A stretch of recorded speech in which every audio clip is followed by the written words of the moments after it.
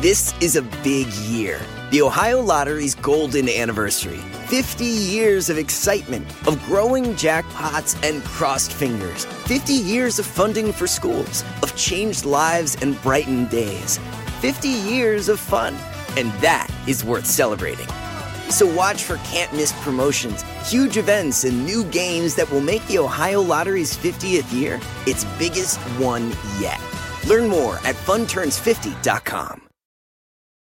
Spectrum One is a big deal. You get Spectrum Internet with the most reliable internet speeds, free advanced Wi-Fi for enhanced security and privacy, and a free Spectrum Mobile Unlimited line with nationwide 5G included, all while saving big. For the big speed, big reliability, and big savings you want, get Spectrum One. Just $49.99 a month for 12 months. Visit spectrum.com/big deal for full details. Offer subject to change. Valid for qualified residential customers only. Service not available in all areas. Restrictions apply.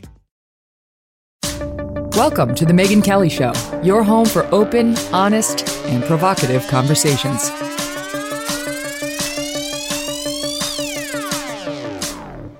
Hey everyone, welcome to The Megyn Kelly Show. I'm Megyn Kelly. Today on the program, we've got Debra So. She is a neuroscientist and now journalist who wrote a book called The End of Gender, Debunking the Myths About Sex and Identity in Our Society. And not unlike Abigail Shrier, Debra is trying to take on some of these narratives that we are having pushed on us in the classroom, in the psychiatrist's office, in support groups all over the country that have only one agenda, and that is to affirm, affirm, affirm. If a child walks in and says, I might be trans. This is problematic for all sorts of reasons, and these two women have been very brave in trying to start a discussion about it to help protect our children.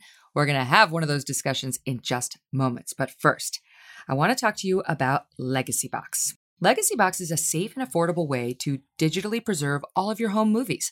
And all those photos that are currently trapped on dated formats like VHS or film, how many times have you wanted to take a look at those? And you can't get them and you don't have a, VCR and it's like, you're not going to do it. Well, that's where Legacy Box comes in. I mean, what products have you been eyeing with the hopes that they would go on sale during Black Friday or Cyber Monday? Did Legacy Box make your short list? Well, they should have. What about now? Is there anyone on your short list who's difficult to shop for? Yes. With Legacy Box, you see, you can reclaim all that priceless footage you haven't been able to see in years. It couldn't be any simpler. What you're ordering right now is their box. You get the box. You can fill it whenever you want, but just get the box in hand. And that's what you use to safely send the moments that you want preserved. Their team creates a digital archive by hand, and then you receive your new copies, stored on the cloud, a thumb drive, or DVD, along with all the original media that you sent them, so you get your stuff back. And right now, they are offering 60% off, 60% off, sweet. So you can have everything preserved at once for just a fraction of the regular price. Legacy Box is something you can order in minutes and enjoy forever. You will be so glad you did it.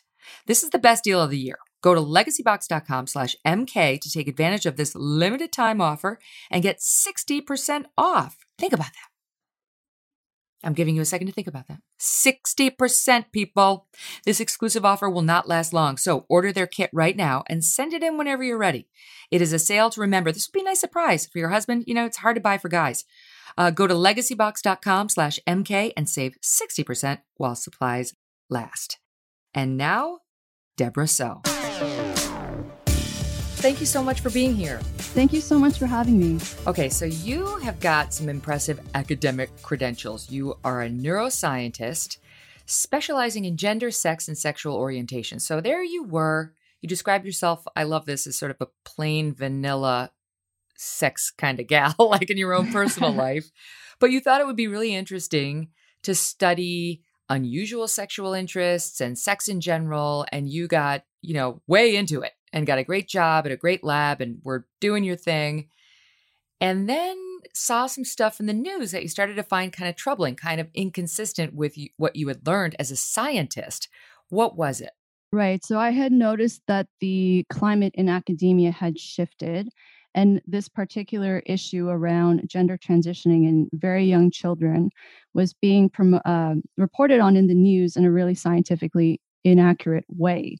And so all of the news coverage at that time said that the best way for kids who are gender dysphoric, so kids who say they are born in the wrong body, that they want to live as the opposite sex, the best way forward for them was an early transition. So to basically live as the opposite sex, to take on a different name, maybe get a haircut or grow their hair long.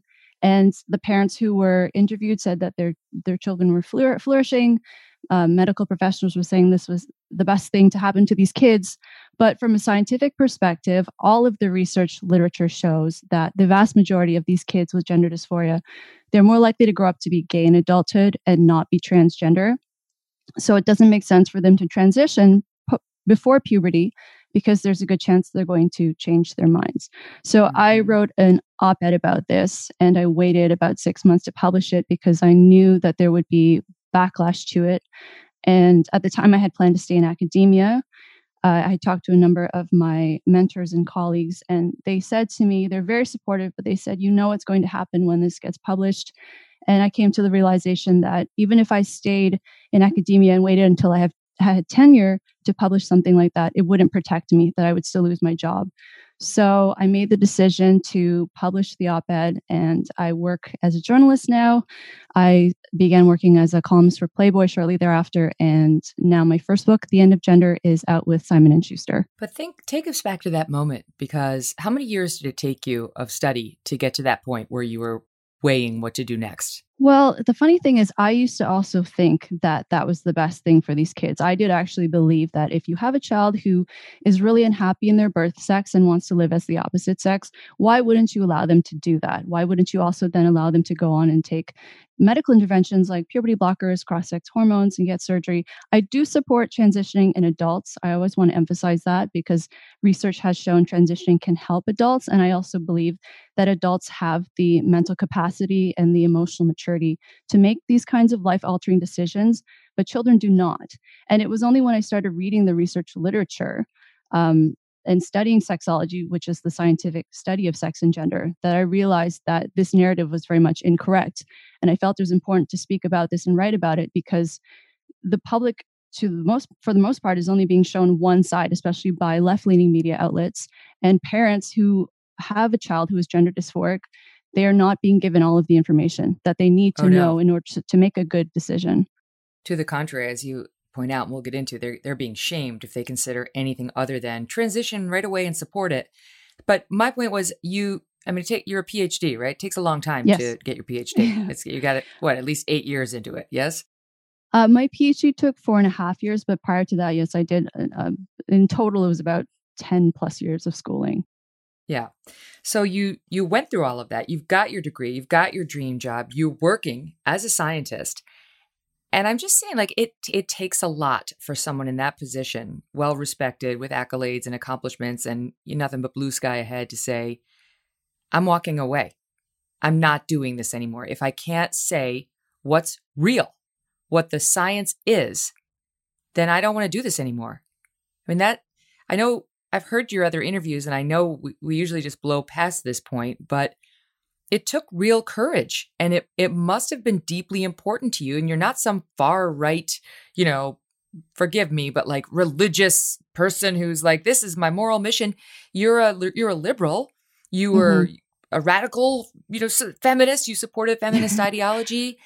And as you say, you even had different views on transitioning when you went into this. So was it scary to just say, okay, I guess I'll just be a journalist now, where I hope I'll be allowed to write the truth? Oh, it was terrifying when I look back on it, for sure. I feel very, very fortunate to have had the opportunities that I've had, and that people have come out and supported me, and that the editors I work with have never told me what I could or couldn't say. Someone like you has invited me on your show to talk about this issue. But at the time, when I made that transition, I didn't know anybody in journalism. I had no contacts, which probably sounds really crazy, but I just believed really strongly that this was a message that needed to be heard. And I also felt more broadly that sex research was not taken seriously as a discipline. And I thought, well, if I become a journalist, that can be part of my goals as well, because my colleagues, they work so hard to be taken seriously in their work and to get funding. And then when their studies come out, in many cases, they are misrepresented by the media. They're seen as salacious. And so that's been another part of my goals as a journalist, is to reflect what the science says about human sexuality more broadly, because I do think that's really important in terms of us being able to understand who we are. Well, I think not a lot of people totally understand that our sexual preferences. I mean, we'll get into this, but there's obviously been a big push to understand that gay and lesbian folks are driven by neuroscience, by something that happened in their brains and not just a choice. Although now the messaging on that's getting so confused. But when you're studying sex, sexual preferences, sexual identity, orientation, all of it, you're studying the brain. That's what you're an expert in, the brain. Yes, I was using brain imaging techniques. So this included functional MRI and structural MRI to better understand sexual preferences. My expertise was in paraphilias, which are unusual sexual preferences, sexual orientation, which I have to emphasize because the word preferences is misused nowadays. When I say preferences, I mean sexual preferences that cannot be changed because sexual orientation is immutable. And I was also studying hypersexuality. So it's legitimate science. I mean, the technology is incredible in terms of what we're able to do and the questions we're able to probe. But I find it really upsetting to see how biology and biological explanations really are being denigrated now by people who, in many cases, know nothing about the field. They know nothing about what the research literature says. They have just simply decided that biology is threatening. And so they shut down and intimidate academics so that they can push their particular political agendas. Now, I know I have to just take a little trip down this side lane with you for a minute because I got to ask you if you're studying, how did you put it? I'm in my head, it's sexual oddities, but like our sexual proclivities that are not necessarily. Yeah, they're kinks. Okay, perfect. Okay, kinks. Was there one that stood out to you as particularly odd? Well, the thing is, so I found it super fascinating. As you mentioned, I'm vanilla in my personal life, which people often find it difficult to believe, but I'm not kinky. I found it so fascinating because there are so many different paraphilias. I really found it interesting to hear what people are into, why they're into it. And I also wanted to help remove the stigma and shame that often comes along with having an unusual sexual preference. But I would say one of my all-time favorites is probably vorarophilia, which is the sexual fantasy of being swallowed whole by an animal. Stop it. It's pretty amazing. I wish I could experience this actually, but in some cases being rebirthed. So the process of either being pulled back up into the uterus or being birthed out of the canal. So it sounds really unusual, but I think it's interesting to me. And I think by understanding there's so much shame around it, by understanding it and talking about sex like it's no different from anything else, I think that would do people a lot of good. Okay, but let me just say what everybody's thinking. That is weird. I know we're not supposed to stigmatize, but wow, that's weird. And did you conclude there's something in the brain that develops that drives that proclivity? I found that there are, there's a larger body of research to suggest that paraphilias are innate in that they are with someone from a very young age. They cannot be changed. And that whatever it is that someone finds sexually interesting, if it's very unusual, there's a biological component to that. So previously it was believed to be purely a social thing or that it's something that someone learned. I think it's a combination of both. But the main takeaway is that if someone has a paraphilia, it's not something that they can change. So if they're really into something sexually, they can't suppress that, especially not in men. They can't suppress that and be interested in something else. Another question on this, because a lot of people talked about this when Harvey Weinstein was in the news for all of his oddities and abuse. I mean, it was obviously abuse. But it seemed like with him, he almost needed an element of shame for his pleasure. Like he needed to be doing something that was just verboten in order to get there. And I remember thinking that's got to be some sort of a psychological thing. There's just like, that's not a thing that most people have. Like in order to sort of get there sexually, you need to be feeling ashamed of yourself or bad or awful.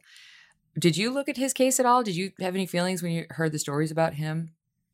I did write about him. So it's difficult for me to say definitively because I've never met him and I haven't sat down and obviously done a full proper assessment. I don't do clinical work anymore. But from the coverage I read, my sense is for people, I have worked with sex offenders. I've worked with them both in a research capacity and clinically previously. One of the biggest factors involved in sexual offending or coercive sex is antisocial personality disorder. So people with antisocial personality disorder really don't care about anybody else. Everyone is really at their disposal for whatever it is that they need them for. So in the case of sex, I mean, it's obviously coercive sex is a part of that. There's also a paraphilia called coercive paraphilia, where these individuals actually prefer coercive sex. They do not enjoy sex in which their partner is not actively trying to restrain or essentially fight them off, which is really disturbing. The narrative that rape or sexual assault is about power is not accurate. This is something I see everywhere. And I think if we are trying to really understand sexual offending behavior and to stop it, we have to understand the root causes accurately. And if you actually sit down and talk to a sexual offender, I mean, most of them, the vast majority of them are lying through their teeth. But when you understand the research literature and how their minds work, it's always antisociality. In some cases, it's a paraphilia. For someone who enjoys seeing their partners suffering, they could be sadistic. So I would say those are probably factors that would be potentially explanations. Right. It's not to excuse it. It's to understand it. No, exactly. So can I just round back? Like, if you want to be swallowed by an animal whole, like what are those? Do they hang out with pythons? Like, what are they? How does one even go about satisfying that? I'm just curious. Well, that's the thing, because pythons are not able to unfortunately swallow us whole. I mean, I guess some of them are, the bigger ones, but usually it revolves around a lot of imagination. So they'll write stories, they'll make cartoons or not anime, but like animated images. Do you know what I mean? I'm not explaining this very well, but it's basically a way to think about it and live through it without actually physically doing it. And so that's the case for a lot of paraphilias, is that some of them can't be realized in real life. So the next best thing is to read descriptions of it or see images of it, even if they're not real images. My big thing with paraphilias are, as long as they are consensual, it's no one's place to judge. It's only when it goes into the realm of being non-consensual that I have a problem with it. Right.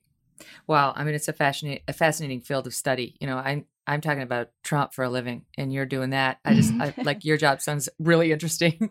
So that's just by way of background and how you got, I mean, really effectively forced out of your chosen profession, because you hit the 1/3 rail you may not discuss in your profession as a scientist, which is what's real about biological sex. Is it a spectrum?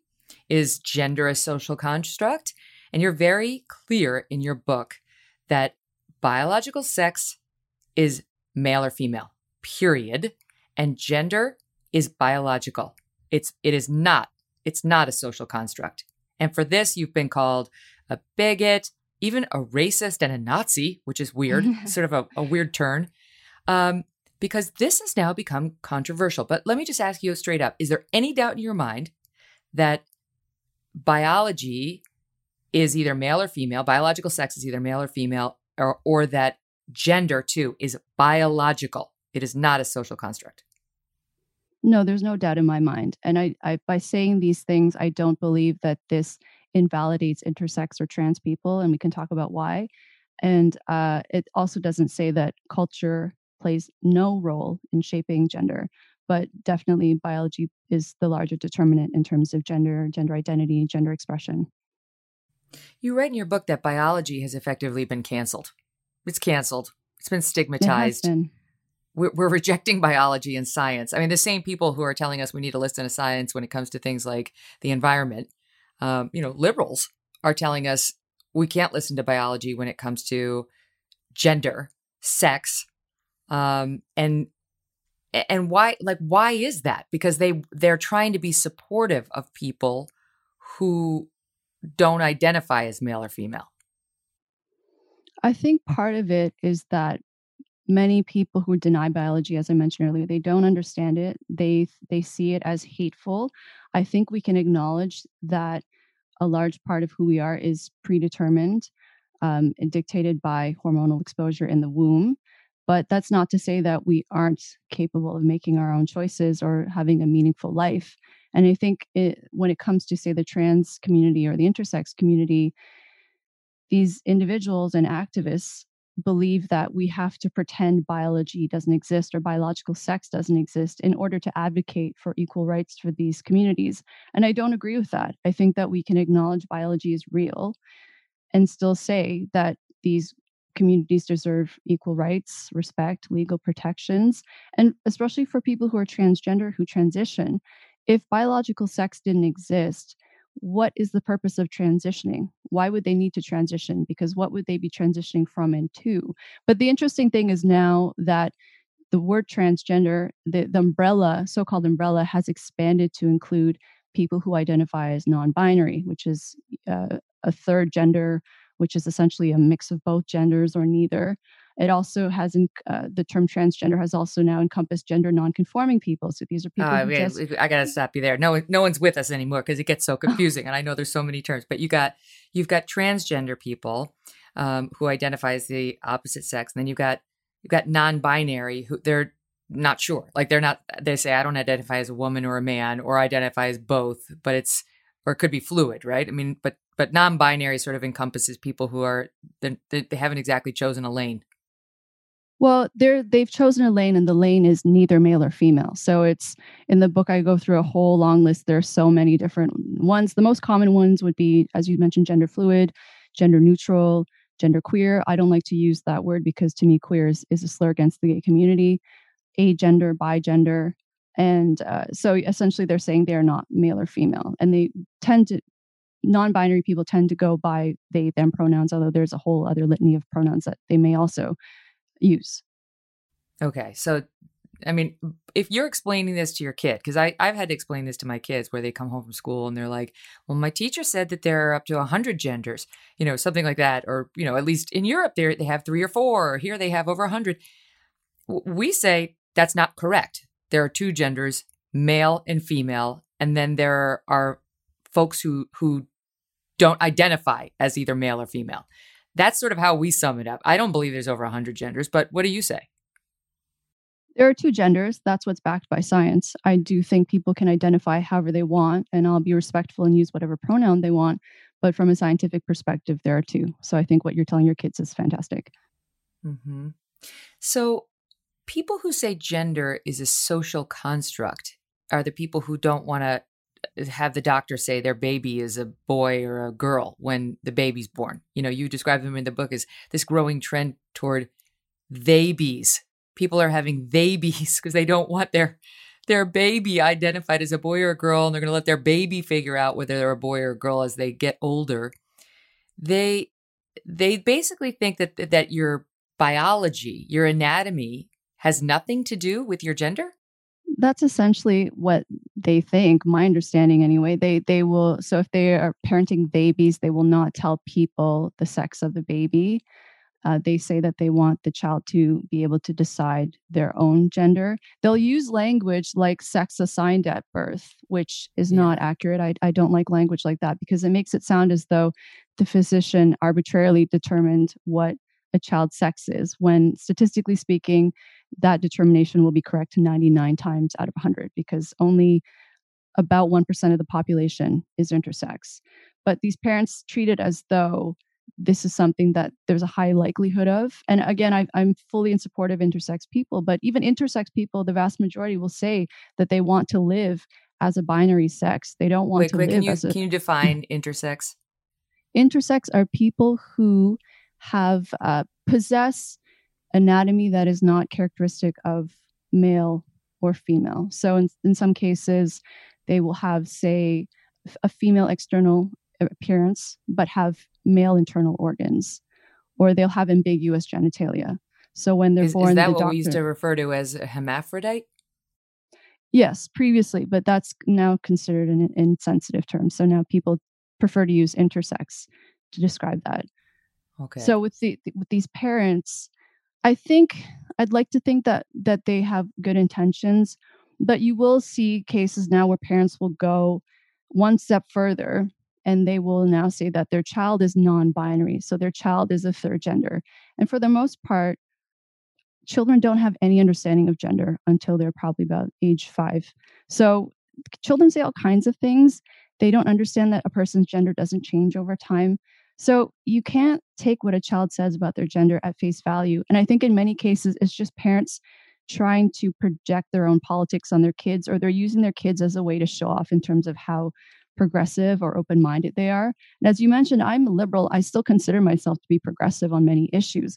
But to me, this is wholly inappropriate. I mean, working out your own issues on your kids in any way is inappropriate, but this is particularly dangerous because it can lead to real psychological damage and physical damage. That's what Abigail Schreier is saying in her book, Irreversible Damage. And I'm sure you know Abigail and have seen what she's doing on this work as well. Yeah. But just to take a step back. So let's say, when the baby's born, there is a way of knowing biological sex. And what is it? I mean, is it anatomy? Is it boys have penises, girls have vaginas? Or is it something, what determines boy or girl? Well, biological sex is determined by gametes. So these are mature reproductive cells, so eggs or sperm.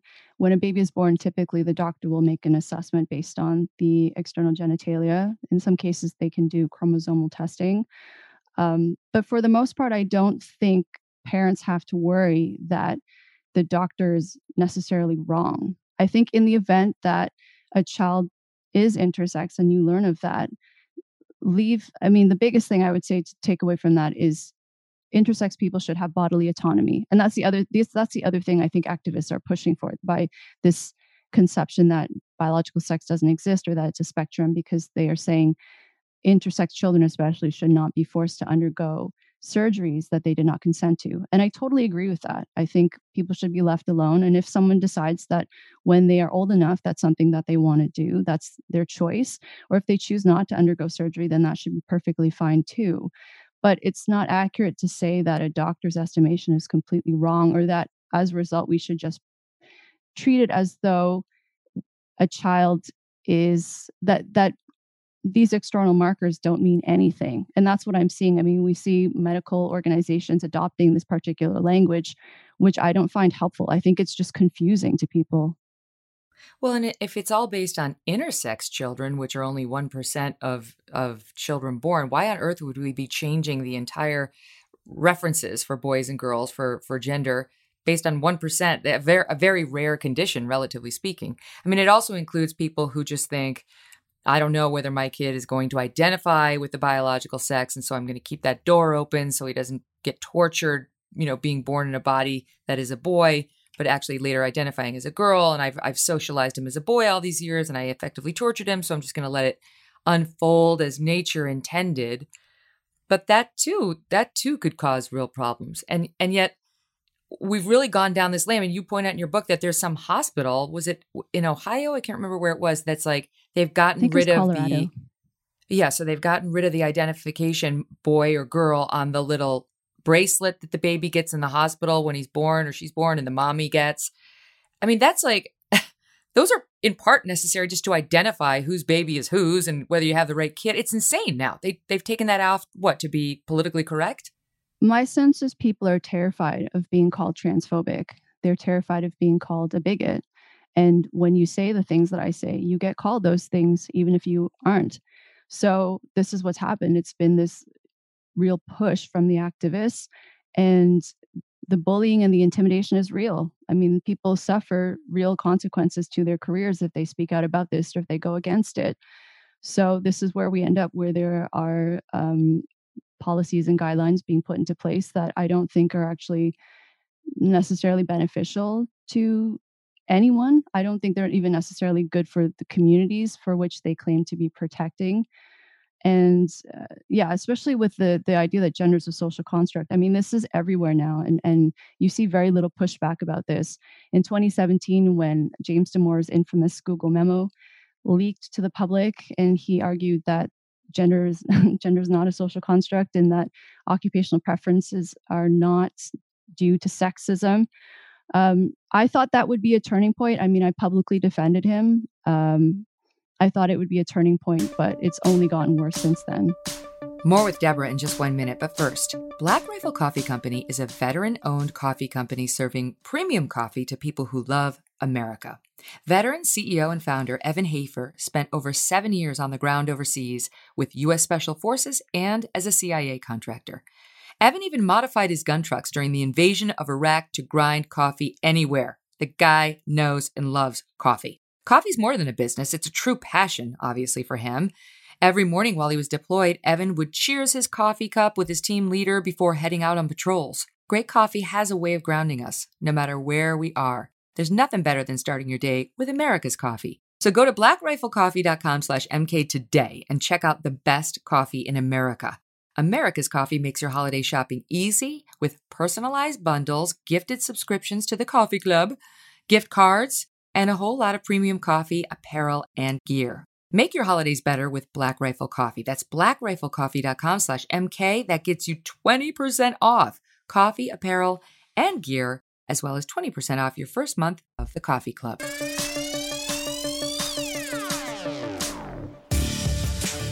Just to take a step back, biological sex is either male or female. It's determined by gametes, meaning sperm or eggs, basically cells.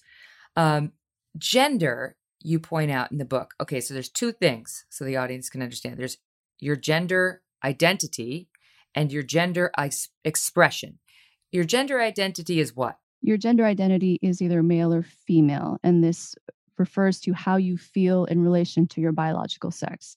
So most people who are born male will feel male internally, or they will identify as male. Most people who are born female will identify as female. So if you're not one of those people, if you're trans, your gender identity does not match up with your biological sex. That's right. And then gender expression is how you choose to sort of present yourself, like dress, makeup, hair, that kind of thing? Exactly. And you say that both gender identity, whether you align with your biological sex, and gender expression, whether you choose to do, makeup and dresses and that kind of thing as a guy, for example, that those two are biologically determined. That's interesting. How can that be? Why is that? It goes back to the prenatal environment and testosterone exposure. So higher levels of exposure to testosterone are associated with more male typical interests and behaviors. With the example of men wearing makeup, that's an interesting one because it can be due to this, but it can also be due to a paraphilia, which is different, and we can talk about that. But by and large, when I talk about gender identity, it has to do with prenatal hormonal exposure. So if you are a boy who you don't think you're trans, but maybe you're a more feminine guy. You're just more feminine. That is probably biological. Yes. And the other thing with prenatal testosterone exposure is higher levels are also associated with sexual interest in women. So for gay men, they are on average exposed to lower levels of testosterone. So they are more likely to be feminine. I'm someone who grew up in the gay community. So I just want to say that I'm fully in support of gay rights. I don't think there's anything wrong with being gay. But research has shown that it's likely due to lower levels of exposure to testosterone, which is what you also see with women who are sexually attracted to men.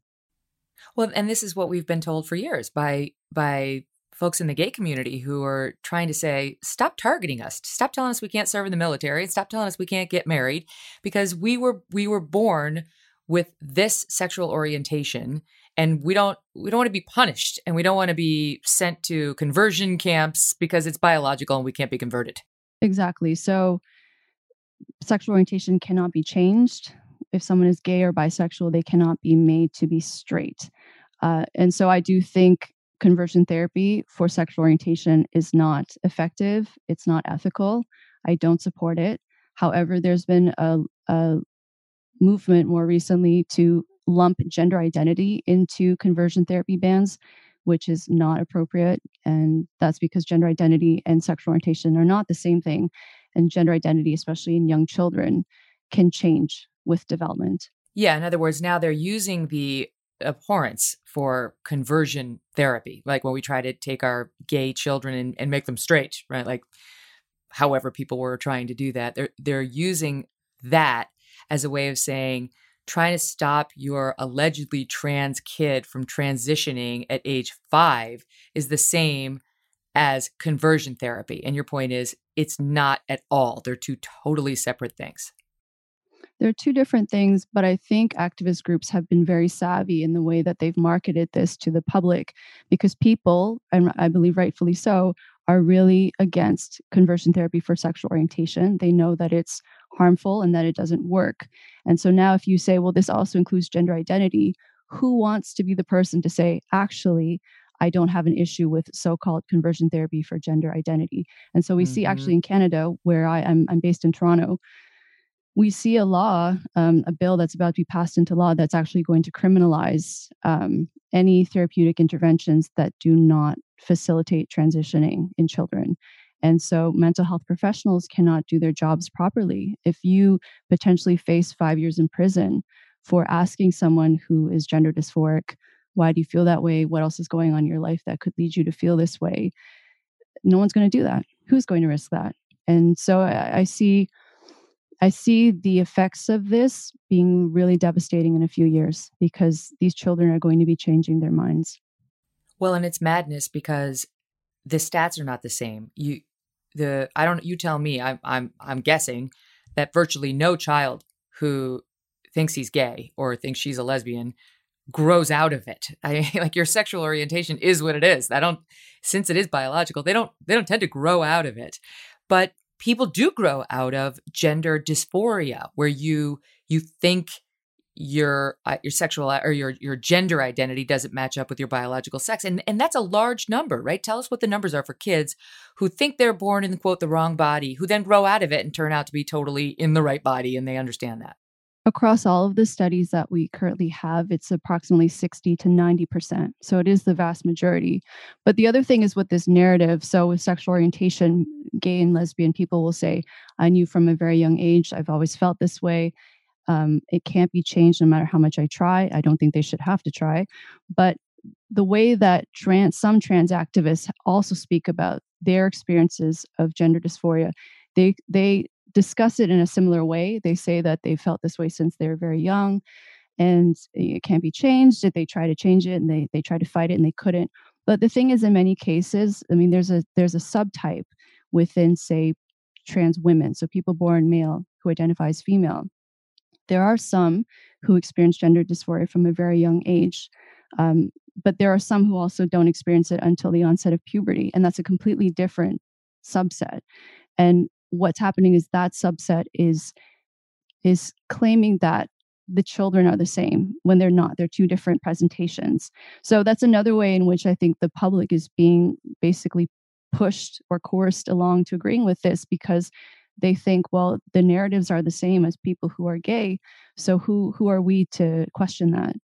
Mm-hmm. Right. They're trying. I think a lot of these folks are trying to be supportive, kind, loving, non-bullying, and not Neanderthal-like. That's what they're trying to do, but without pausing to ask themselves, what is supportive? Is being supportive letting my 16-year-old have a double mastectomy because she's going through potentially just a phase where she's unhappy, she doesn't like her pubescent body? Like, you got to really figure out, what does supportive mean? Because you could be actually feeding into an unhealthy phase your child's going through that, if left alone, she or he would totally grow out of.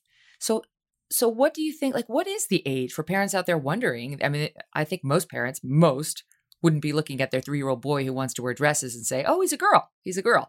But what is the age where you start to take them, very seriously on claims that they're in the wrong body?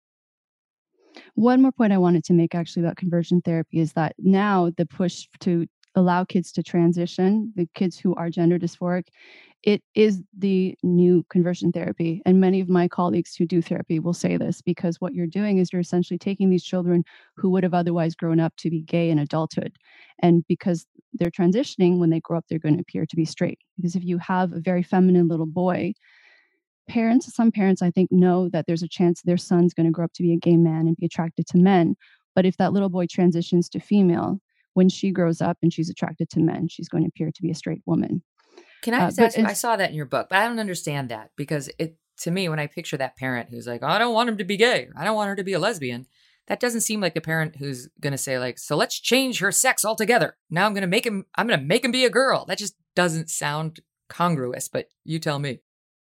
You would think so. And I mean, I do get critics who say that to me, that parents are not more accepting of trans children than they are of gay children. But I have colleagues who do therapy who will tell me this, that the parents are fully on board with this idea of transitioning their child because their child won't appear to be gay. What other examples can I give you? I mean, I've talked to some detransitioners who would tell me that when they decided to detransition, their parents were not supportive because they knew that they were lesbian and they didn't want them to be lesbian. I don't think all parents who make this decision are necessarily coming from a place of being homophobic, but I do think it's an issue that we're not talking about, and that these parents are being lauded as though they're forward thinking and they're loving when it's really not the case. Right. So it's homophobic conversion therapy. It's a socially accepted homophobic conversion therapy. Oh my gosh. I mean, like that's dark and it's dramatic and it's awful. And these parents are feeding into a system that you now point out is managed by doctors who in Canada and more here are being told there's only one thing to do. Affirm. Don't even question. Don't even ask. Are you going through a divorce in your family? Did you recently suffer some sort of a tragedy? Has this child been bullied? Is there something going on with him or her physically or with respect to the kids at school? You're not supposed to get into that, as if one's psychological state has absolutely nothing to do with the inquiry about whether a child should transition. Yeah, it's seen as hateful. It's seen as hateful to try and understand whether the gender dysphoria could be explained by other factors. But going to your question about the appropriate age, in an ideal world, parents would be able to take their child to a mental health professional, and the professional would be able to do a proper assessment and determine, is this something, how long has the child been feeling this way? If they transition, is this really going to be the best decision for them? Because this is a lifelong decision. If you do undergo these medical interventions, they are lifelong and they come with potentially irreversible side effects that someone will have to live with if they do decide not to take them anymore. So that is not where we are in the climate right now, because as I mentioned, clinicians now they face potentially going to prison. I know in the US that 20 states have bans on conversion therapy, which include gender identity in that.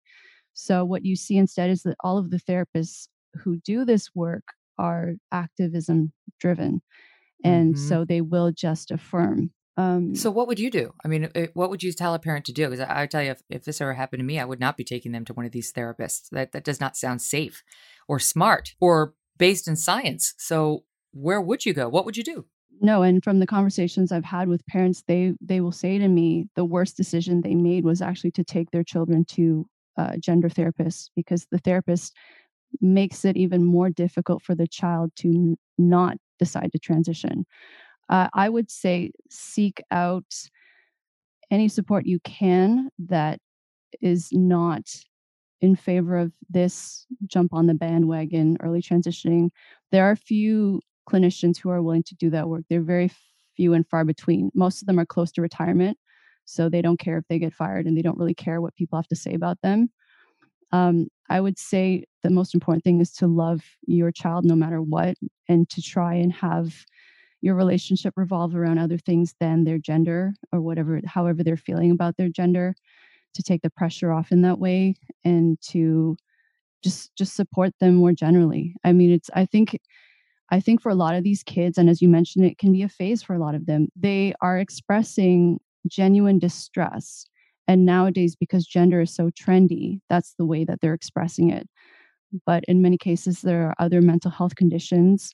Often there is a diagnosis of autism. In many cases, they are gay or lesbian. Many of them have a history of sexual trauma, and that's not being addressed at all. Others have eating disorders. So it's really important that those issues are talked about. It's difficult for parents to know what's going on in therapy, but that would be my my advice, and just to not feel bad about questioning it, because parents are also being shamed if they question what their child is telling them, or if they question the mental health professional, or if they question the teachers and doctors. And I think most parents, parents know their children the best. So don't ever feel bad for having that gut feeling that something is not right. I know you point out in the book that the American Journal of Psychiatry concluded 61% of patients presenting with gender dysphoria, where they think they might be a boy when they've been born a girl, have another psychological disorder. 61% presenting with gender dysphoria have another psychological disorder.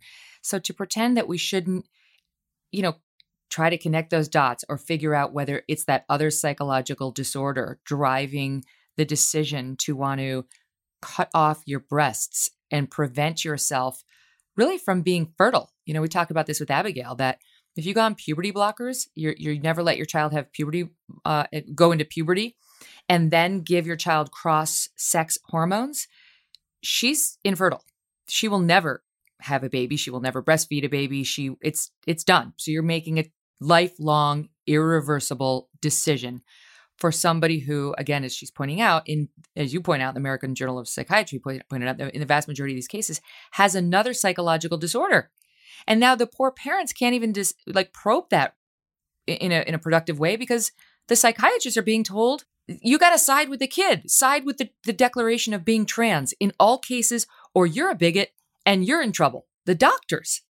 Yeah. And I understand to some extent why people don't want to talk about the mental health aspect, or they want to downplay the comorbidity, because I do think trans people have faced unfair stigma for being trans, and people will often dismiss the way they feel as being purely due to, how should I say this, a mental disorder, that because there's such stigma around having a mental health condition.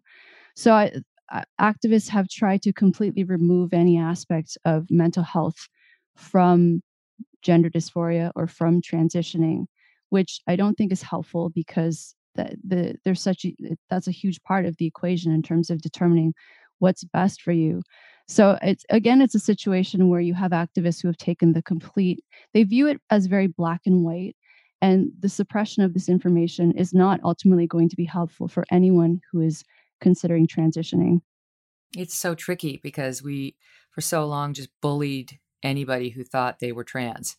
And, they have high suicide rates, although I understand that hasn't been determined whether that's because of people not accepting them or because they sort of were depressed and feeling unwell prior to having these issues. But the point is, bullying of trans people, adults or kids, is not acceptable.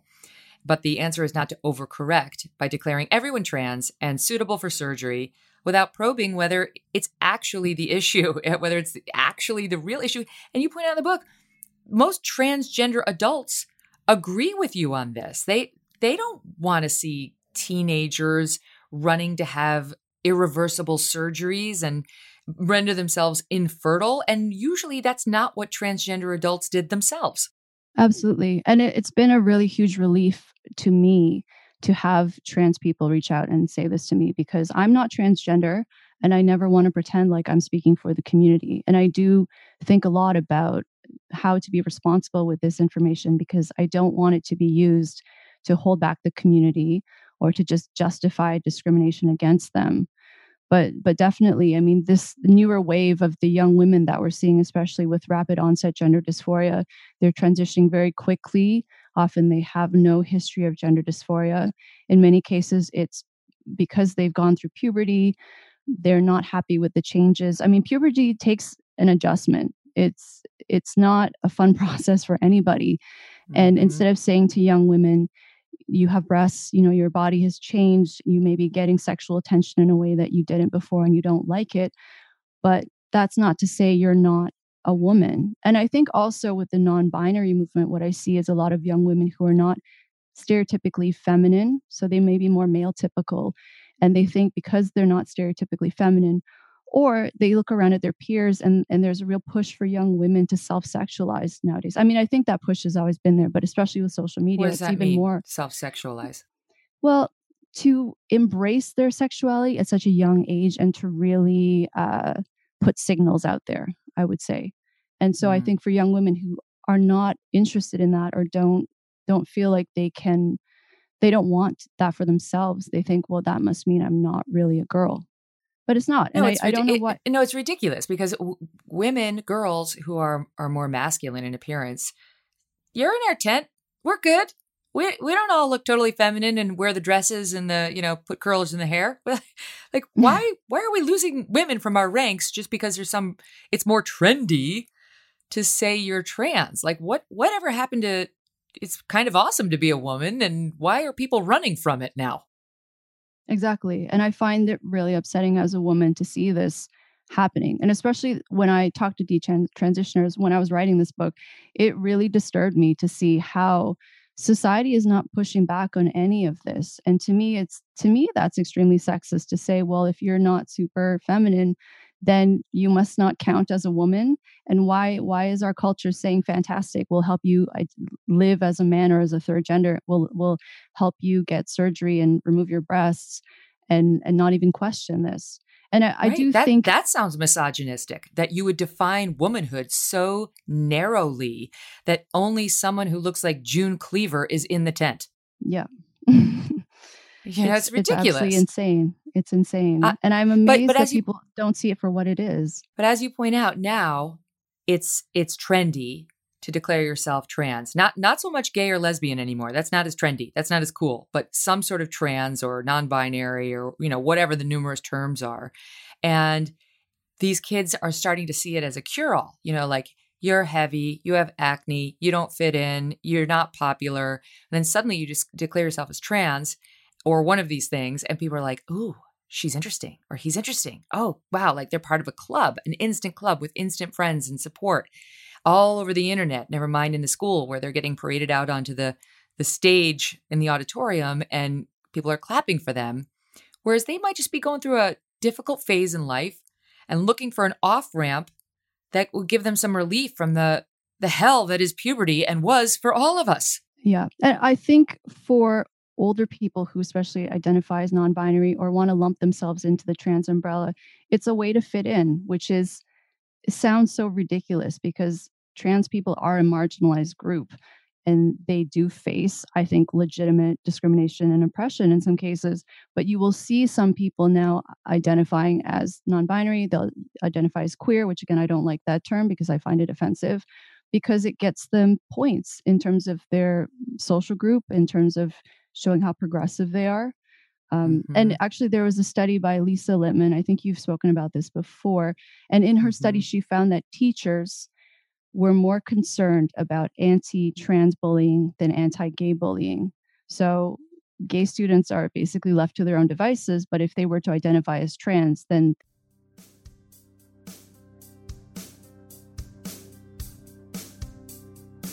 more with Debra Soh in just 1 minute, but first we want to bring you a feature we call Asked and Answered, where our listeners write into us with some questions and we try to provide some answers. Steve Krakauer is our executive producer, and he's got the first half of this equation. Hey, Steve. That's right, Megan. Lots of great questions continue to come in, and so we would ask for more questions at devilmaycaremedia.com. Love hearing from everyone. This was a really interesting one from Amy, who has a question for you, but also really lays out a lot of this in her note. She says, my children attend an elite Los Angeles private middle high school. In July of this year, all families at the school were sent a diversity, equity, and inclusion manifesto setting forth the school's plan to implement immediate policies, practices, and procedures to become an anti-racist school. And then she gives out some of the highlights of this, but she really wants to know, she's part of the group of parents who have really embraced this and also, she says, are embracing free speech and open debate. But she wants to know, how can she combat this? She wants to know, besides pulling children out of the school, what do you recommend families do in this type of situation? Well, I appreciate the question because no one objects to a school being anti-racist. It's a question of how they get there. And too often in today's day and age, the school's putting out racist literature in order to supposedly support an anti-racist agenda. And that's where parents get upset, right? You don't divide people and then ask them to unite. We're seeing that at the federal level right now with the presidential election. And it doesn't work in schools either. to sort of demonize, instead to overcompensate for demonizing one group for far too long, to then demonize the other. So what we need is buy-in. We need buy-in by the whole school community as opposed to something that sows division. I think, number one, the best thing is to make a good selection in schools and try to find out whether ideologically you guys align before you go in. Easier said than done, especially when you're in a public school. Most people go to public schools, they live in the district, they pay taxes, the school has to take their kids, and that's what makes sense for the family. So that's a tougher battle. But I think even there, number one, speak up.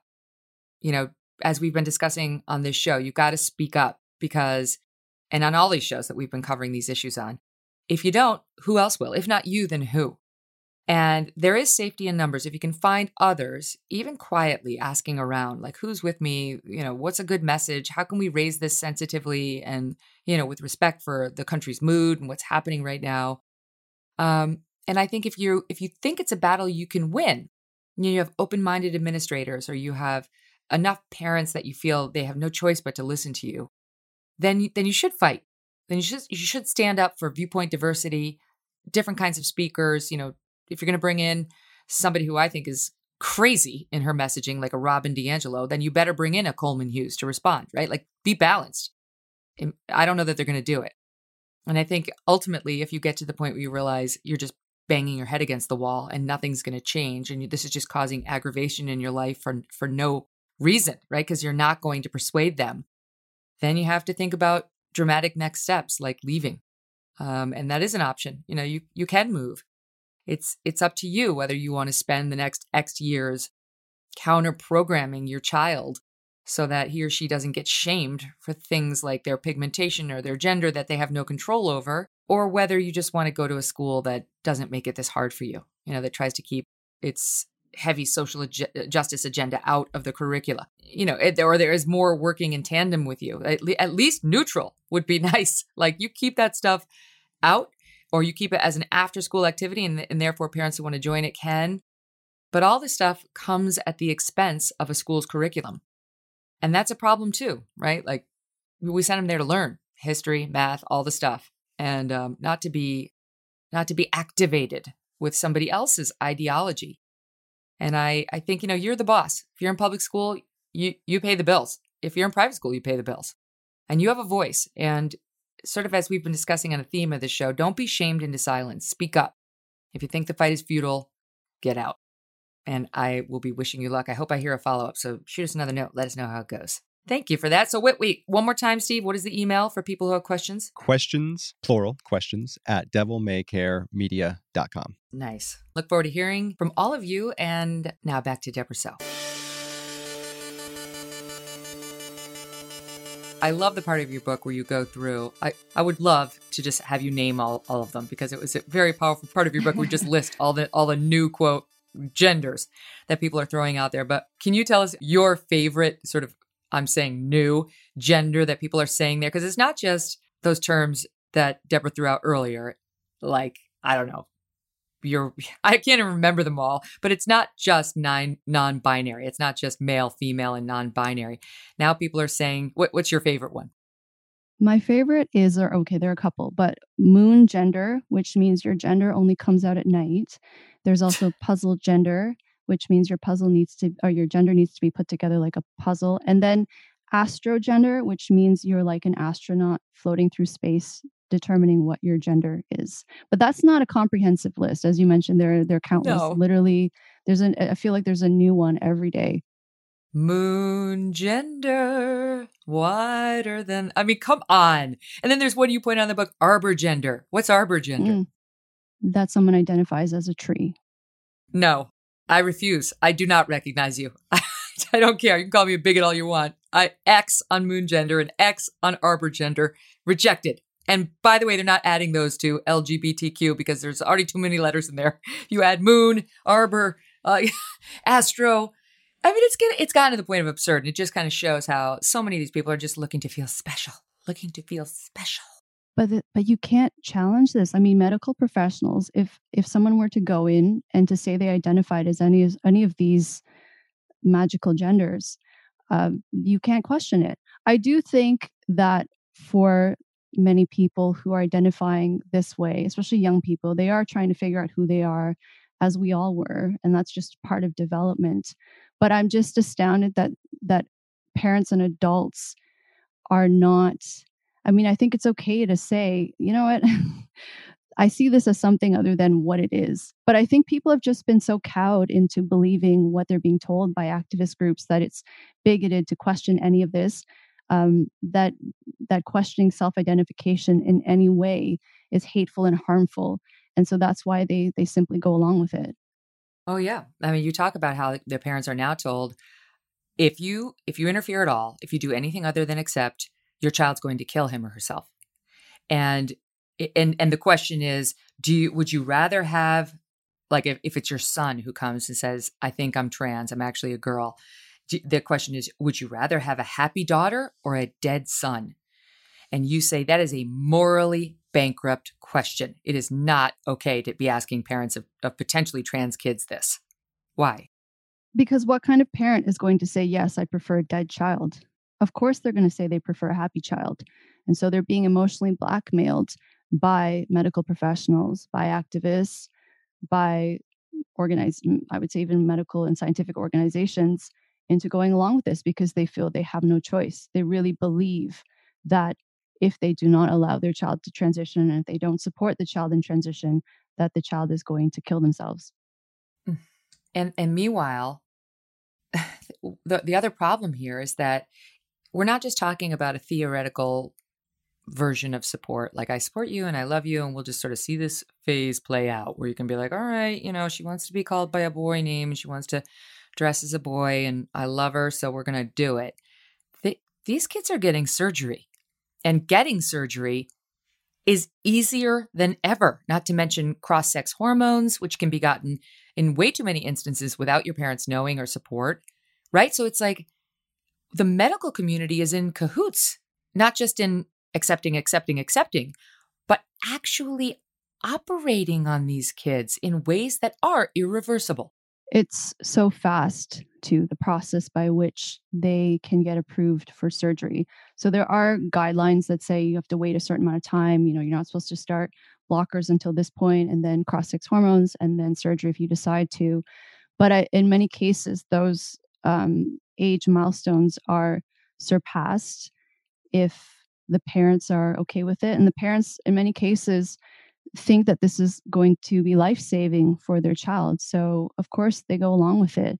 I've heard of some cases where girls as young, people born female as young as age 12 are getting double mastectomies, and puberty blockers are being given to children as young as age 8 in some cases.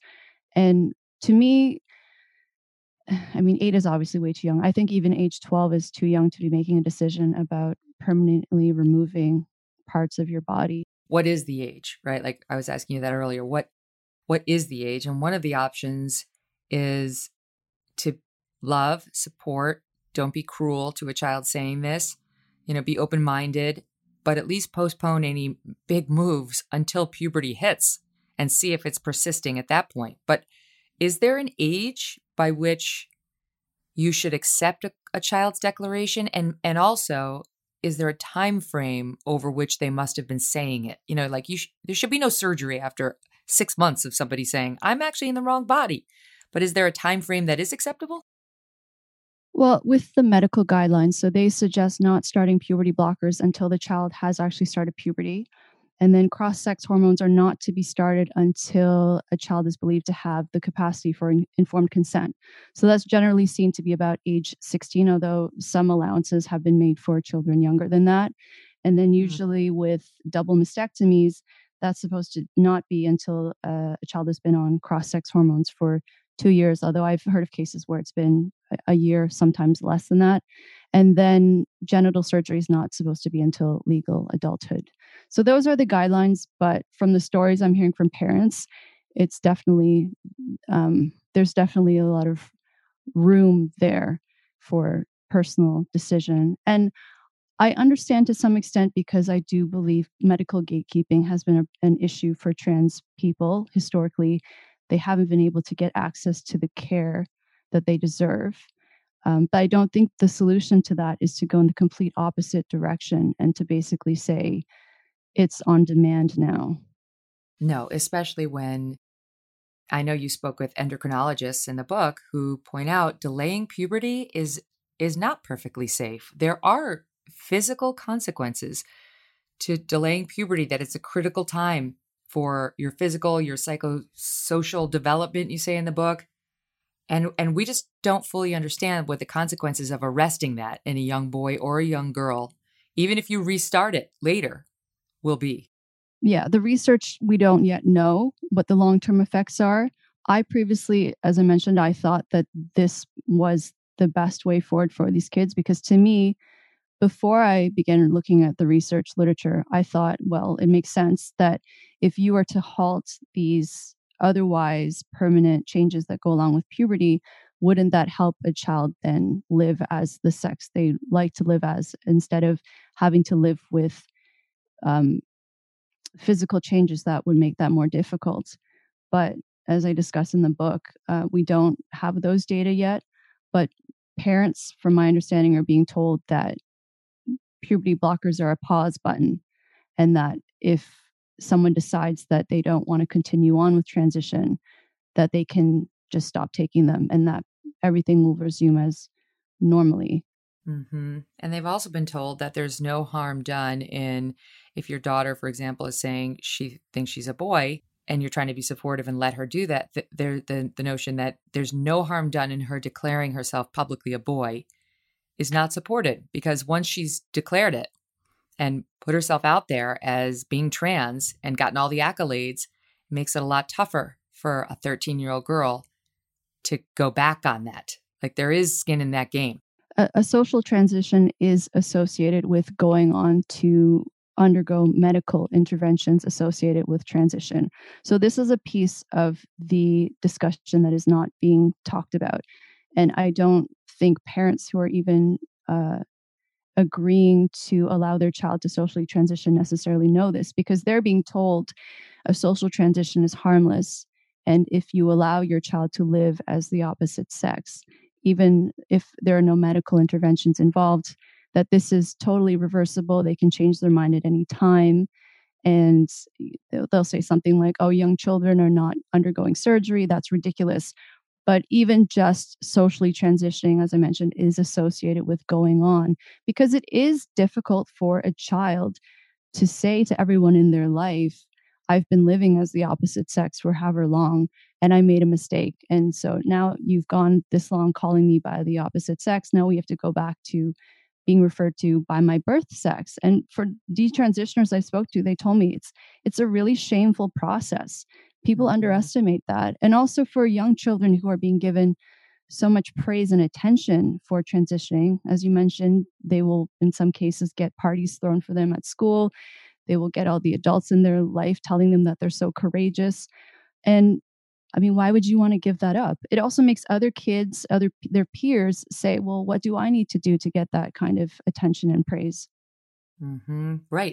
It's celebrated now. And again, in an attempt to overcorrect a bullying mindset, we've crossed over to celebration, which it is fraught as well, because, you point out that in discussing what Lisa Lippman found, this scientist who, she was a pediatrician, physician, and assistant professor at Brown University, and she's the one who did the research on this, looking like a social contagion among girls, among young girls who typically never suffered from gender dysphoria historically, but now are the majority of kids suffering from it, allegedly.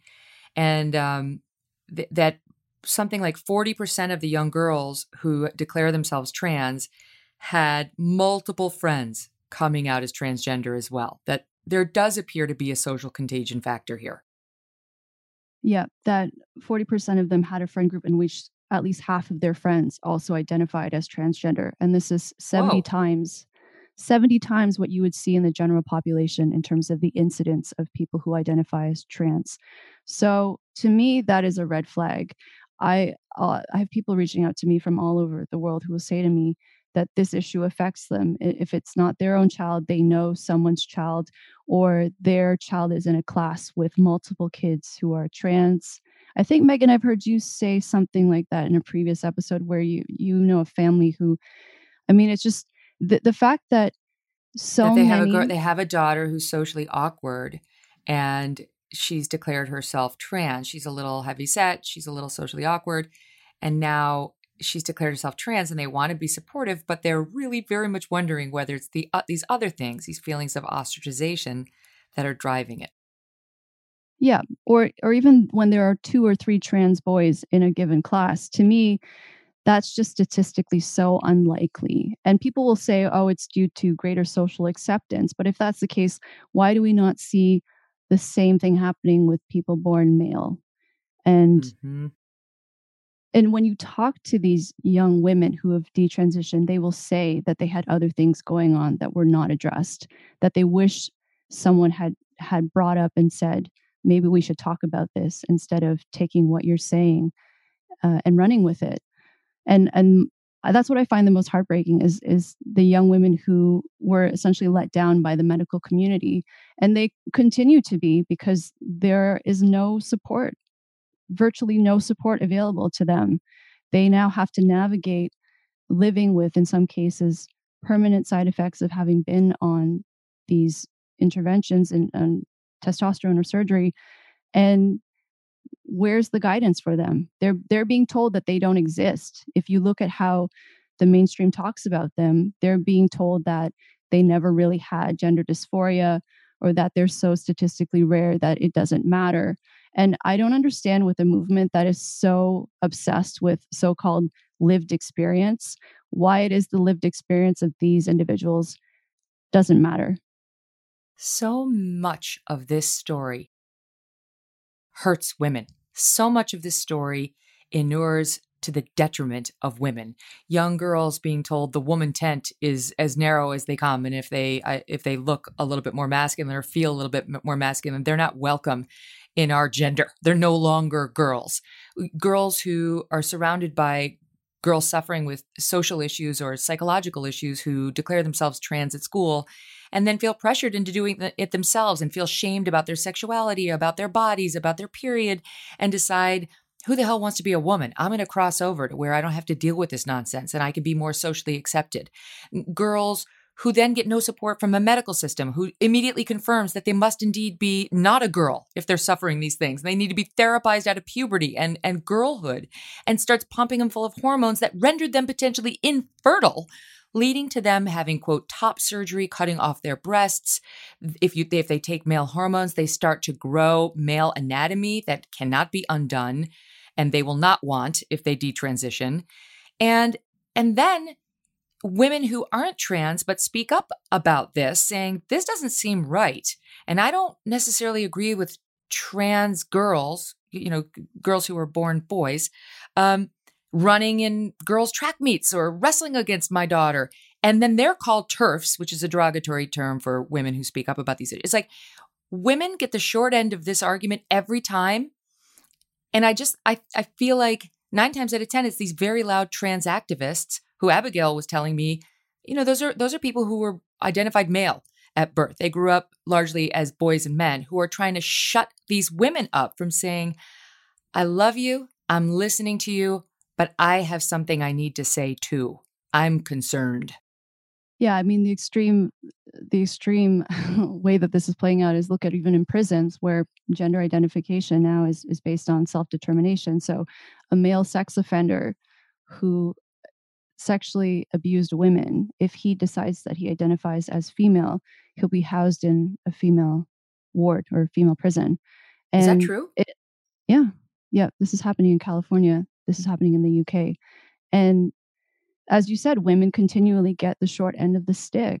And I'm not sure what more it's going to take for people to wake up and fully see this and find that the potential costs of speaking out are outweighed by what can be gained by doing so. Because I don't feel we really have a choice. It's just going to continue getting worse until we do. We're not even allowed to hold on to the things that have previously been celebrated, and some of the great things about being a woman that only a woman can do. Like you point out in the book, it's now considered transphobic to say women give birth, women have vaginas, women have periods. Now you're a transphobe if you say that, because you've got to keep open to the fact that I guess men can have vaginas, men can have babies. It's like, can we just have what we have? And then if you want in, you are welcome, but you don't get to take away what is ours by nature, by God, by birthright. I just like the fact that it's controversial to say women have babies. Women are the ones who have babies is outrageous. And somehow, and it's not transphobic to say otherwise. And yet this is what's led to J.K. Rowling having such a blowback against her and being decried as hateful. It's a small group, but they've totally co-opted the language and the narrative. There's a double standard too, because you will see, say with the news outlets, they will still talk about men's sperm, or they'll refer to male physiology, and they won't feel the need to qualify what they're referring to when they talk about men. But if it's anything to do with women or women's bodies or women's reproductive abilities, then there needs to be some sort of qualification as to what they're referring to by using the word woman.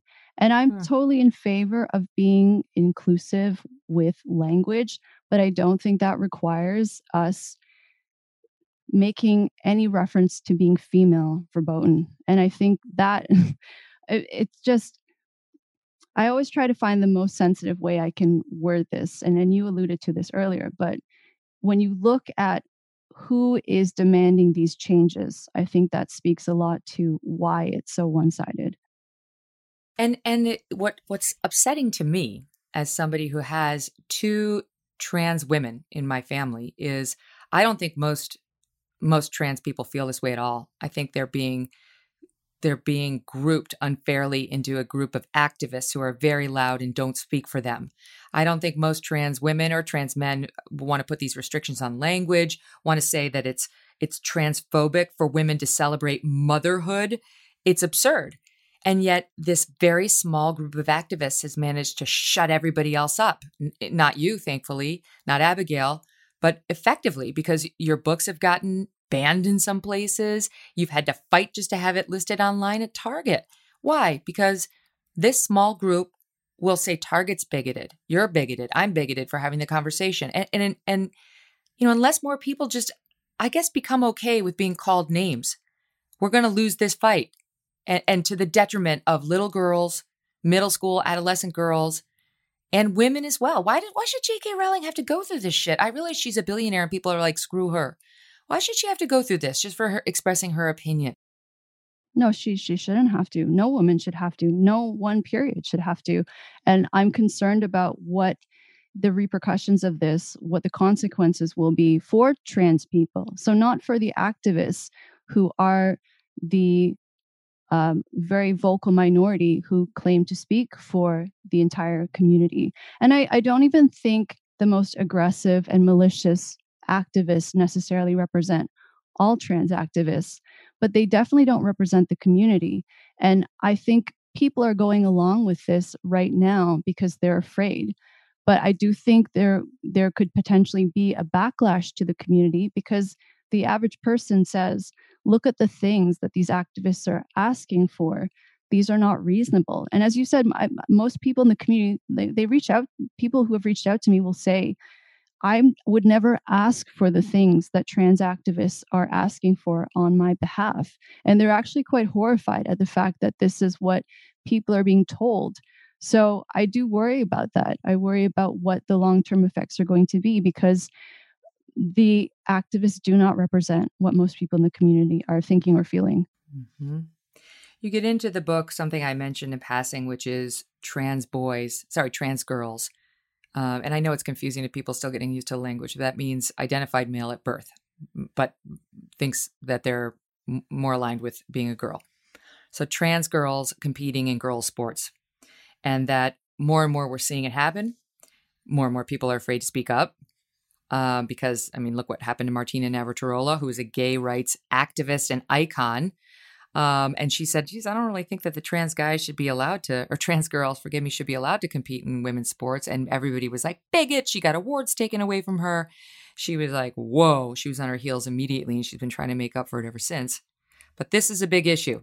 Should trans girls be allowed to compete against, they're called cis girls, born as a girl and identify as a girl for your whole life, in sports? Can you tell us the example you cite in the book with Serena and Venus Williams? Right. So with your question, I would say at the elite level, no, I don't think so. I don't think that's appropriate.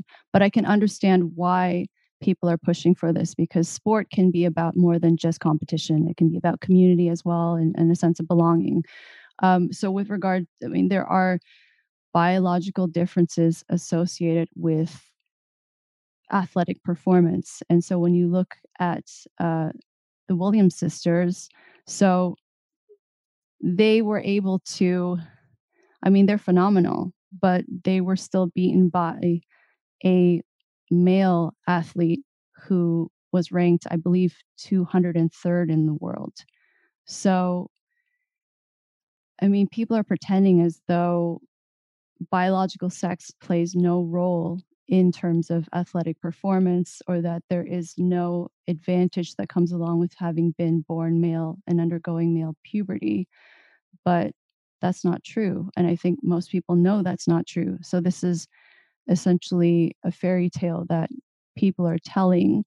And they're telling women who have a problem with this, and especially young women who are competing for university scholarships or opportunities that could be life changing for them. They're telling them that they should basically just suck it up and train harder, which I don't think is fair. Right, because you point out that even the International Olympic Committee, which has had to deal with this, has said, all right, well, here's the deal. You have to make sure that your testosterone level, if you're a trans woman, is below a certain number. And then you can compete against the women, against cis women. Okay, so somebody determined what that number ought to be. But you point out in the book that this still, even this level, allows trans female athletes to compete with testosterone levels that are almost 6 times higher than what cis women would have. So there's still a testosterone advantage and a muscle advantage, right? I mean, it's like it doesn't, just because you decide to transition doesn't mean soon thereafter your muscle advantage goes away. Right. And as well as your physical stature, people are acting as though if someone is taking estrogen, then that's going to completely eradicate any of these advantages. And that's just not true. But what I find really, I don't know that thought provoking is the right way to describe this, but when you look at how this issue has been covered, people will say, why is it that these critics have such an issue with trans girls competing against girls? Why is it they also don't have an issue with trans boys competing against boys? And I'm just dumbfounded, because I think to myself, do these people have absolutely no understanding of biology? Or Right. are they so ideologically possessed that they really think this is just about discrimination? Because otherwise, why would you even think that is a relevant thing in this conversation to consider? Right, of course not. I mean, girls transitioning to boys do not have any sort of muscle advantage or testosterone advantage over cis boys. That's obvious. Like that's disingenuous, right? I mean, you talk in the book about, right in the book about just sexuality in general and gender roles and sort of where we are as a society. You know, it was in the news last week that Harry Styles, he was on the cover of Vogue. He's a singer and he was wearing like a dress. And Candace Owens took a shot at him. Ben Shapiro took a shot at him as like, you know, this is the erosion of masculinity and we can't survive without masculine men. I actually was wondering what you thought of it, because Harry Styles does not describe himself as non-binary or, you know, in between genders or not sure. He's like, I'm a cis man. I was born a boy. I am a guy. I'm good. But is maybe not, you know, traditionally masculine, is presenting as more feminine. And I think, you know, you can make the argument that I was making on behalf of women, on behalf of men. Like maybe men would be saying, our tent's big too. Harry can stay. He doesn't have to say he's non-binary or something other. Like, in a way, I thought maybe Harry Styles is sort of the solution to this problem by saying, you don't have to abandon your gender in order to take on things that may not be considered traditionally masculine or feminine. People sometimes assume, because of the things I say, that I'm in favor of traditional gender norms, and I'm definitely not. I do understand the outrage that people voiced as a result of that cover, because I do think to some extent masculinity is pathologized, And I write about this in my book, and how men are seen as toxic or inherently misogynistic or sexual predators by default. And I don't agree with any of that. Um, like you said, I think that's totally acceptable if a man wants to wear a dress. I don't think like he should have to identify as another gender. Um, so I see both sides of it, but for me, I'm of the mind live and let live. And women, we are allowed to dress more masculinely, and for the most part, people don't give us a hard time about that. So I feel the same thing should be allowed of men. I would think men should be allowed to be more masculine if they want, and if they want to wear a dress that's more stereotypically seen as feminine or is feminine, then that's fine too. See, I agree with you, but then I also feel the other side of it is, don't shame me when I tell you that's not a man I'm attracted to in the least. I want a manly man. I want a man who's all man. That's what I want. And it doesn't make me homophobic or transphobic or any of the phobics. It makes me like the vast majority of American women. Like we like guys who are strong, who are assertive, who don't wear dresses, who, who are leaders, who are ambitious, who are reward oriented, all those things. And it doesn't mean there's no room in our, attractive circle for people who are a little different than that. But there's nothing wrong with you if you like that kind of a man. And it doesn't make those kinds of men toxic. That's absurd. That's offensive. Most women, straight women, definitely would prefer a masculine man. But the strange thing is, very progressive women seem to really struggle with admitting that, even to themselves. And I think part of it is also this movement now to say that sexual orientation or human sexuality is socially constructed, or it's a spectrum. So that's to say, really, we should be sexually open to pretty much anyone, no matter what they look like, doesn't matter what sort of anatomy they have. And I do think whoever you're attracted to, that's totally fine. I don't think there should be stigma around people being attracted to, in my research previously, I would talk to men who had many partners who were trans women, and they would feel all sorts of negative feelings about that. In many cases, they wouldn't introduce their girlfriend to their families or their friends. And I don't think that's okay. I obviously think that there should be no stigma around dating trans people or dating anybody. But we also don't have to go so far to say that any sexual interest is completely modifiable or completely arbitrary. And I think that's very invasive, and in some ways that's coercive, because the way it's playing out for the lesbian community is they're being told, if you are attracted to women, you should be attracted to women with a penis, because biology is socially constructed. So the penis doesn't really exist. And for lesbians, I'm not a lesbian, but my understanding is that the defining factor is not being sexually interested in penises. No penis is allowed. It's like the one area where you can really just have the penis with the X over it. The last bastion of no penises is lesbianism. I don't understand the pressure on these women. Get out of our way. It's ridiculous. I mean, I'd love to look at a lesbian and say, but you're something phobic if you don't want to have sex with a penis that belongs to somebody declaring themselves a woman. Well, guess what? I don't want it. So screw you. I mean, come on. How have we gotten to this place where like you're phobic unless you feel about sexuality and having sex with somebody the way I tell you to? You're racist if you happen to be born with this color skin. It's so reductive. All of this is so reductive and blind to one's full humanity. It's the fact that this ideology has managed to infiltrate every area of life. And I think it's blindsided a lot of people, because this was previously seen as an issue that was only in academia, that only fringe crazy people thought these things, and this would never be an issue that would actually affect people in their day-to-day lives. And I have a chapter dedicated to talking about why social justice does not belong in academia, how it's actually destroying academia, how cancel culture has become such a problem within the sciences. And I would really encourage anyone who feels unsettled about the direction we're headed in to really speak out about it, because I think people live in fear. And when you don't know what that's going to feel like, it's worse. The apprehension is worse than actually going through it. And I've been mobbed multiple times on social media. I have people calling me all kinds of names. I always tell people the first mobbing is always the worst one. And then once you get through that, you're fine. And people can say whatever they want about you because you know who you are. People who love you and know you are not going to think those things about you. And that's really what matters. And living in fear is no way to live your life. Because at the end of the day, even if you say the right things and you bow your head down and you go along with what they're telling you to say and do, they will turn on you. It's just a matter of time.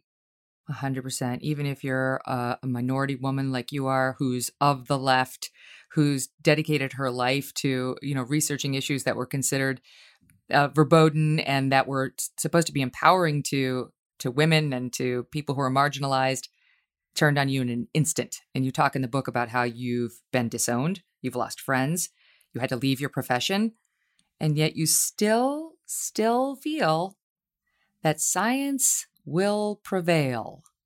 Why? Why do you feel optimistic that we're going to turn on this?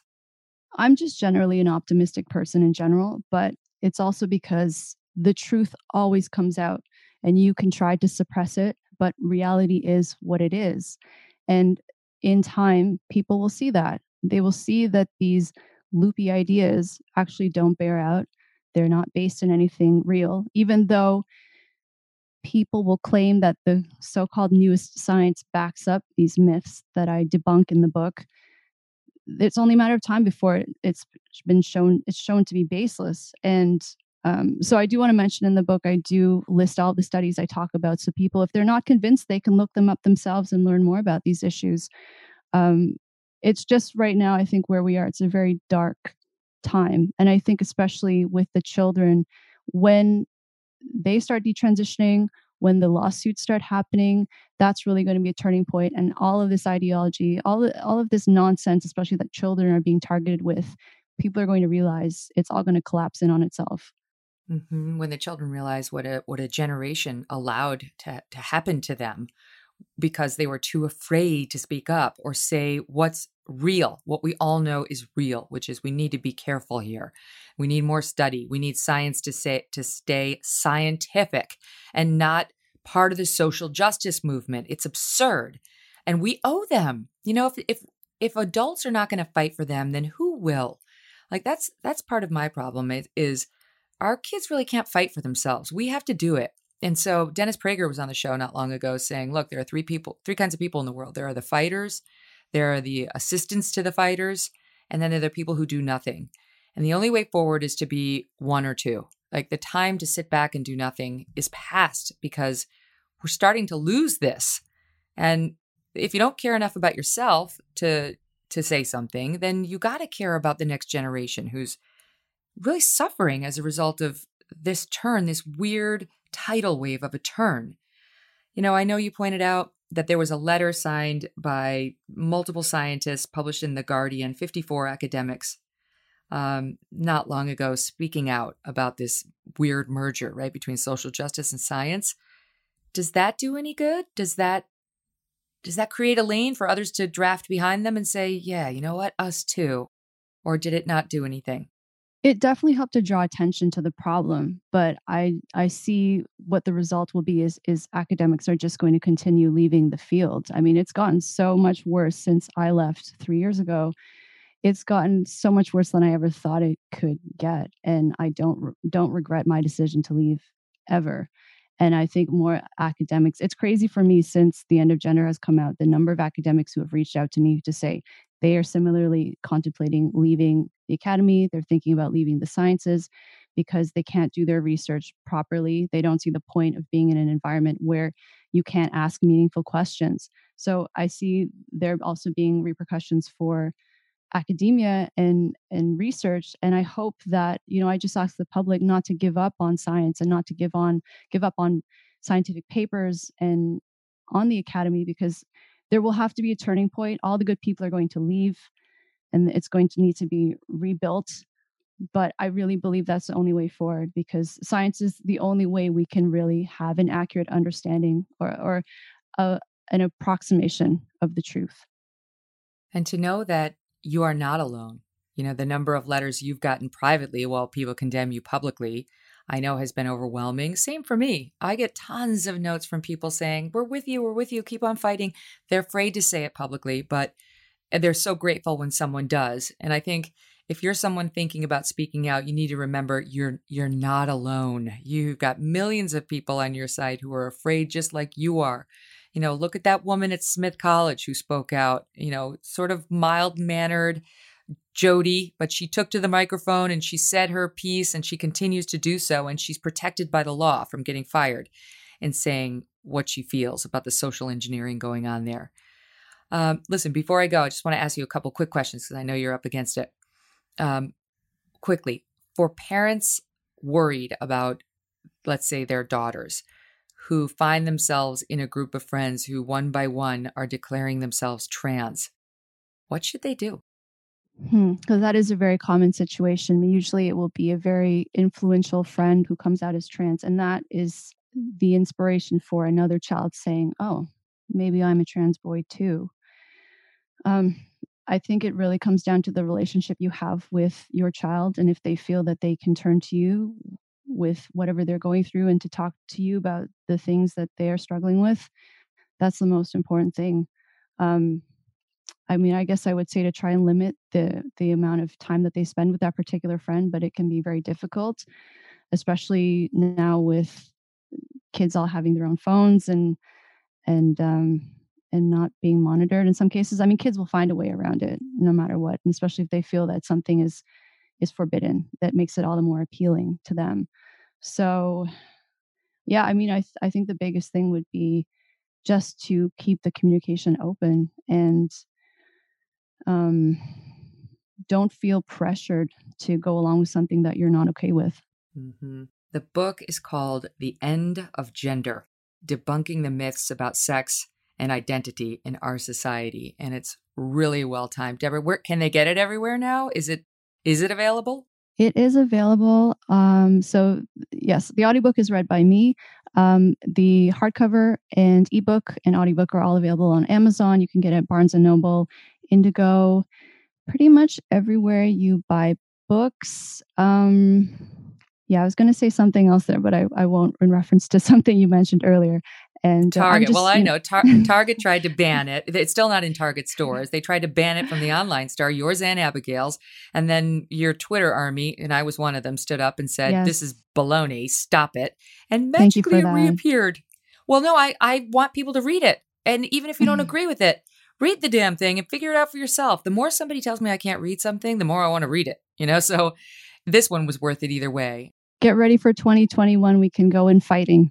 Yes, exactly right. I'm with you. Thank you for coming on. Thank you so much, Megan.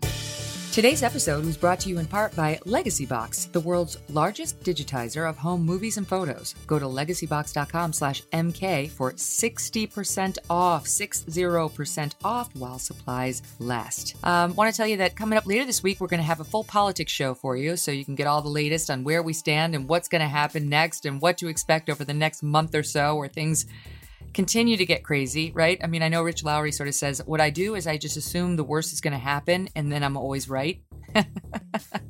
He'll be here along with Eric Erickson. We're going to have Andrew Sullivan later this week, so I'm psyched to talk to him. He'll be fun because he's attacked me publicly and I've attacked him publicly, and he's more on the left and I'm a little bit more on the right, but I respect the guy. He's a great writer. He's against cancel culture and he's been really strong. And if I could do with a pen what that guy can do, I would be really proud of myself, and I'd probably be in a different medium than I am right now. Anyway, check the show out later this week. You can do that by subscribing, and that way we will just send it right to your inbox. So easy. We wake up in the morning, and there I'll be like, good morning, Bob. Go ahead and click on my face. So subscribe, and then download and rate 5 stars, por favor, and a review is always nice. Love to hear from you guys, and so happy you decided to spend your morning with us. See you soon. Thanks for listening to The Megyn Kelly Show. No BS, no agenda, and no fear. The Megyn Kelly Show is a Devil May Care media production in collaboration with Red Seat Ventures.